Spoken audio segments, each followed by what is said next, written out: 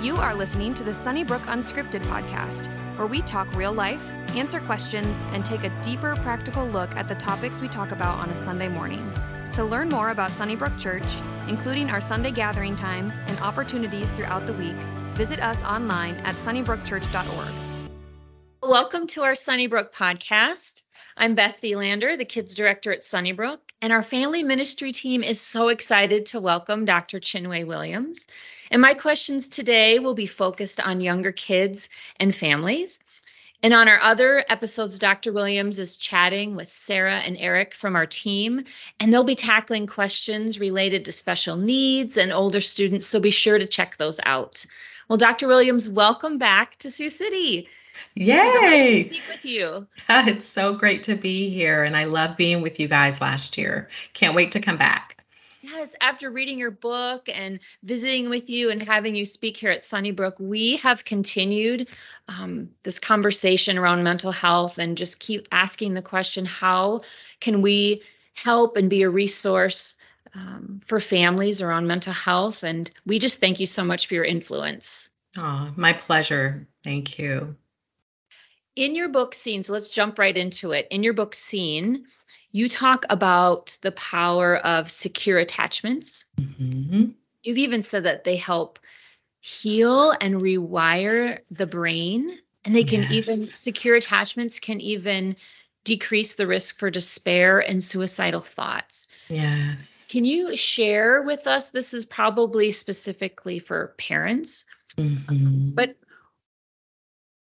what do those secure attachments look like? Or maybe even walk us through a day. If this is a new concept for parents, what would be some habits or behaviors that parents could implement? What would a day look like with a child? Yeah, with the aim of creating or establishing or maintaining secure attachment, right? Okay, awesome question.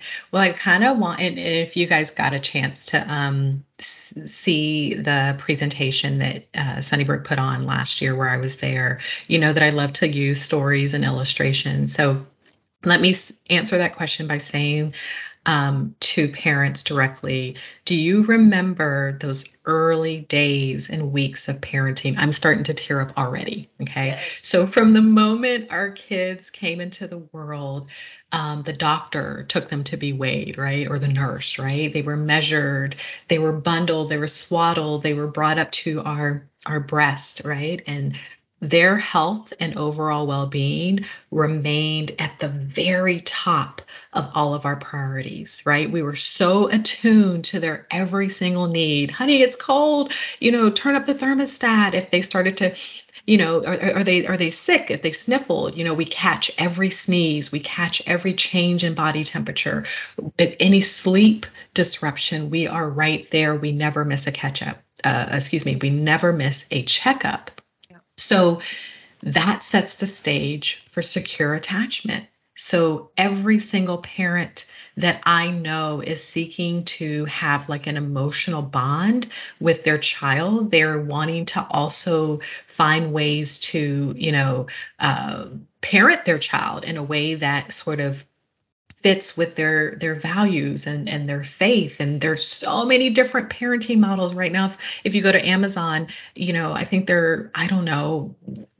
several hundred books on parenting that can be very, very confusing. So I happen to believe, and everybody has their own opinion, but as a mom, as a mental health therapist, I believe in attachment parenting. So attachment parenting is basically this. It's focusing on nurturing not just your child's physical well-being, spiritual well-being, super important, by the way, but also nurturing that connection that you felt, right away. Most of us felt that right away within the minutes and hours that our child was brought into this world. So this is a type of parenting that parents can develop with their children that the research has shown helps them to be more resilient. It helps them to be more independent, which is what we want. It helps them to be more empathetic, right? Because they're getting that from us.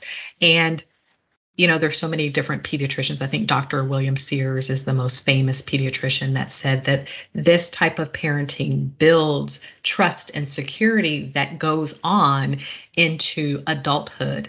And so that forms the basis of secure attachment. Love that. I just found an old Mother's Day card that one of my kids wrote, and I actually have it framed. And I think it speaks to this. It was from my daughter, and she wrote in this card, she's probably in first grade, and she wrote, I love you. And then she said, Mom, I know you're always on the other side of the wall. Mm. And she was speaking, when she's in her room. And I knew what she meant by that. Wow. That I was there in the house. I was just on the other side of the wall. Wow. Wow. And so she could get to you. And even if she didn't need you for a specific thing, she knew you were there. Yeah. Yeah. It was love funny that. At first, but then I thought, oh yeah. Yeah. I love that. Yes, thank you for sharing that. I love that. There's if for those of you who have the book Seen, there's a story that reminds me of that, of a parent whose child was struggling, and she said, "Can I sleep in the bed with you?" And the teenager said no, and then the parent said, "Can I sleep on the floor outside of your door?" And the teenager said yes. And she talked about how knowing that her mom was on the other side of the door while she was struggling with despair is what helped her to keep going. So I love that. Okay. So what is the best way to affirm our kids, and how, and maybe verbally, our verbal messages to them? So let me give you a little background. Yeah. I've been thinking lately about messages, things my parents said or didn't say. Mm-hmm. And I thought, I never was told I was beautiful or a princess when I was growing up. And I don't remember that being something any of my friends were told. Right. But I hear that a lot now with parents. Mm-hmm. And there is sort of this princess culture anyway. Mm-hmm. So I'm wondering, when kids are facing conflict on the playground, when they have to complete a chore they don't want to do, or they're struggling with a really hard math problem, yes. Is this message of "I'm a princess" really going to help? No. So what is it that we can be telling our kids that's really going to affirm them and help them? It's kind of that resiliency, get through life. And is it still okay to say those things? Absolutely. It's not going to hurt, but it doesn't help to build a skill. So that's what I want your listeners to remember.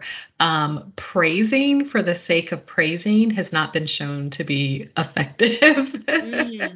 And so here's what I want to share. And there may be those who disagree with me, but this is based on my experience and also the research that I've done. Building a child's self-esteem is not as important as building their self-efficacy. And self-efficacy is a psychological term that simply means their confidence in being able to achieve something, accomplish something, do something. So my dad never told me that I was a princess. Occasionally he told me I was pretty, which was really sweet, but he did tell me he was proud of me. And he told me that I had a voice for radio, which is so relevant for what we're doing right now. Yes. So maybe he put something in me, right? Yes. Like, that I could communicate with people. I would talk on the phone and an adult, I'd say, "Let me go get my dad." An adult would say, "Gosh, how old is she? She sounds so respectful," and blah, blah, blah. And my dad said, "She's only 8. Yep. So I got feedback at an early age that this is how you're supposed to communicate with adults. This is how to show respect. This is how to have a friendly tone to your voice, right? If I was told, "Thanks, honey, give me the phone, you're such a princess," that didn't do anything for me, And so basically, we do want to praise kids. We do want to validate them, but I want to be very specific by saying to parents, you praise them for different things that are going to build their skill set. So 100%, if they're like, "Mom, I don't want to do this math homework. I'm not good at math. I keep getting, no matter what I do, I keep failing. The teacher doesn't like me. I didn't have the right study guide," all of those things. But then you see them put forth some effort. You say, "Hey, Like, I'm really proud of you for, it's a Saturday afternoon. Your friends are outside at, hanging out. They're at the mall. They're doing this. They went skating. I know you wanted to go, but I also know that this exam is important to you and making good grades is really important to you. So that's what we want to praise. We want to praise effort. We want to praise resilience. We want to praise when our child is doing something that they maybe don't necessarily want to do. And if you have a child who is struggling with anxiety or, despair, even at a young age, if they take any necessary steps toward courage, toward bravery, yes, we scream that, from the rooftops, right? It's like, wow, like you did that. Like, I know how scared you were. So my son is 7 and he is interesting because I see him doing a lot of brave things. So people on the outside will see him as social. Noah will see him as adventurous and courageous. He is social, but he is not adventurous. He's not that courageous. He is internally, but when we have these conversations of him like walking into an arcade that's busy and it's someone's birthday party and we're a little bit late, so the family that's holding the party isn't right there. He has to sort of meander to find his friends. I'll ask him about that afterwards and I'll say, babe, like you did that, because I know a lot of kids his age get really nervous socially. And I'll say, gosh, like that's so brave of you. And he'll go, no, mommy, I was really nervous. I'm like, really? He goes, yeah, I thought I was going to pee my pants. And then we have a conversation, like God did that. Like I didn't do that, but God put that in him. But what I do is I notice it and I bring it up and I say to him, that must have taken a lot. You couldn't find any of your friends. It was like sensory overload, but you did it, and a lot of times the kids that I counsel, the preteens and teenagers, they will not get out of a car unless they know for sure that there's a friend right there. Yes. Yeah. So that's an example. I hope that's helpful. Well, you had a very wise dad, wise father, and I'm so glad he spoke that into you because you are doing what you meant to do, and I'm so grateful. All right, so to wrap it up, if someone, a parent, a youth worker, volunteer, if they were stuck in an elevator with you and you had just a few minutes to give some nuggets of wisdom, what would you share with them? Yes, I would say that in this world where, yes, there's a lot of chaos and confusion, and there's a lot of digital connection, we need to enhance the physical one-on-one connection. The digital isn't going away. So for leaders, for parents, my number one advice is to really aim for as much physical connection as you can with the folks that you're raising, with the folks that you're serving or leading. I tell parents all the time, even your teenage boys, when they say they don't want a hug, they really do. They really enjoy it.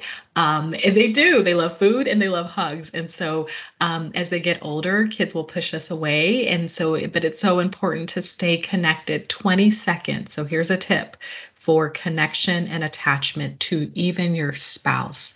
When you get home at the end of the day, or your kid gets home at the end of the day, give them a hug and hold them for 20 seconds. 20 seconds. There's some research that says 12 hugs per day. We don't have time for that. I don't even see my kids that often. Okay. Maybe on a Saturday and I've got things to do and they don't want me touching them that much, but one hug for 20 seconds.